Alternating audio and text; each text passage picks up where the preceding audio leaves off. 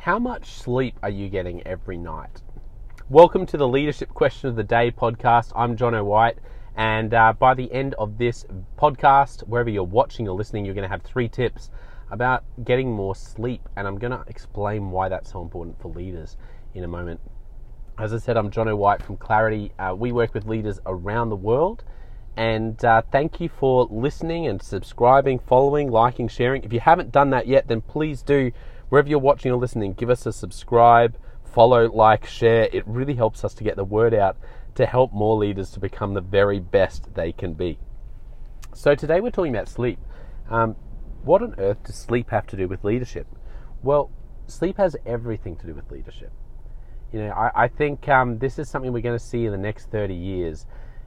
I know for me in my life, when I was, in school, and I was in high school, grade 11 and 12 here in Australia, and I was working hard. I remember one night I had a history assignment due, and I remember just working all night on this history assignment, and it was due the next day, and I was so stressed, and I'd left it at the last minute, and so I just pumped out this history assignment all night and didn't sleep a wink, and or if I did, it was like minimal, and then just on sheer adrenaline I pumped this out, and then went to school the next day. And the next day we had a practice for our big showcase event, like singing event that was coming up in the next week, and I was sitting there next to a mate, and I was just exhausted, and he's like, "Man, you look tired." And I said, "Yeah, well, I had to get this thing done for today to hand it in, and so I just stayed up all night and just smashed it out." And he's like, "You do realize that's due tomorrow?" I remember just having this sinking feeling of like, I can't believe I've just not slept at all to pump this thing out, and because I got my date wrong. But at the same time, I was glad that I had at least pumped it out. I mention that because, for all of us, I think there's this culture where we think, sleep is so secondary. Primary is getting my work done. Primary is doing a good job. And if I lose sleep, then I lose sleep, right? It's like, it doesn't matter. It's just about getting my work done and pumping the work out, whatever it takes. So the challenging thing on this is that sleep is actually way more important than we give it credit for. There have been recent studies done about how sleep affects the quality of our work, and in these studies, it's like when they analyzed it for students, so say for an exam, they did this analysis of sleep, and they said, you know what, most students, like definitely me, when I was a student, you will cram and lose sleep without even thinking, because you're like, I just need to study. But the research showed that a student is way better off in terms of their results and their how well they think during the exam. They're way better off if they get an extra 2 hours of sleep rather than if they do an extra 2 hours of cramming. And for me, I found this really confronting, and I think it flows into leadership as well. Whether you are leading a school and you think, I just have to pump out this report and just do these finishing touches for the next 2 hours before this important day tomorrow, and we think this report is more important than my sleep. Or whether you are, whether you're a CEO and you've got the next day you've got a big event with staff, and you think, I'm just going to spend a couple of hours just going over again all the things that I want to say, because it's more important for me that I really know my content. Sleep can wait, and this is the challenge I want to give you, is that no matter where you are as a leader, sleep is probably way more important than you realize. And if you want to be an effective leader, then you want to be an effective sleeper.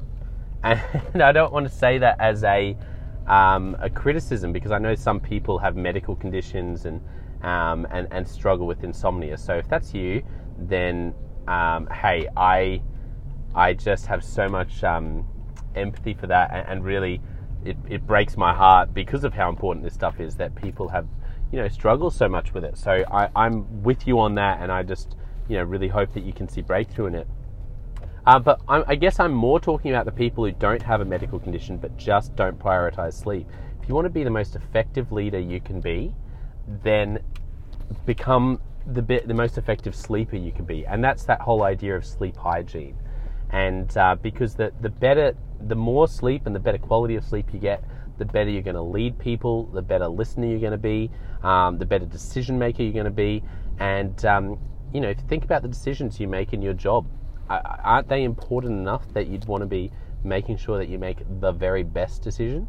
I'm sure they are. Whatever you're in, I'm sure that your work is important enough to prioritize this. So this is where I just want to get to the 3 tips if you want to become a more effective sleeper. And I would love to honor where I got these, but I just cannot remember who it was. I think it was from a TED Talk. But they've stuck with me, so I apologize. These aren't my ideas, but I just can't remember where they come from. But it's just 3 simple things you can do to sleep more, and it's not rocket science. Sleep more, sleep better. The first thing is to, where you can, is to avoid sleeping, avoid using things to help you get to sleep. And this sounds so counterintuitive, and when I heard it, I thought, really? But the point is that when we're taking different things to help us with our sleep, sleeping tablets and the like, it actually can reduce our REM sleep, which is the sleep that really rejuvenates us and makes a massive difference. And so what are some what are some different ways you can work on your sleep without taking things like sleeping tablets? The second thing is alcohol. So alcohol consumption can affect your sleep, and so having alcohol late at night can also reduce your REM sleep. And so that's another thing that you want to take into account and have a think about. And then the third thing is afternoon coffees. And hello, I am so guilty of this. I love an afternoon coffee just as much, if not more, than anyone else. But having an afternoon coffee can be really detrimental for your sleep, and so reducing afternoon coffees, and it's also little things like what habits can you create around bedtime that will really help you. There might be some things you can do around bedtime that, like one thing for me that I found really helpful is, I'm always thinking about leadership. Like, I can't switch it off because I love it. I'm so passionate about leadership and business and people, and so if I just lay there, if I go to sleep and try to just lay there, it's really distracting because my brain is just loving all these ideas, and that's when I'll have new ideas and I need to write them down. It's not that I don't want to have ideas, but I just want to give myself a break, particularly when I'm trying to go to sleep. So I listen to fantasy books, and I love fantasy books because it puts me in another world. I have some favorite authors that I listen to, like Brandon Sanderson. What are the other guys' names? Oh, I've lost their names now.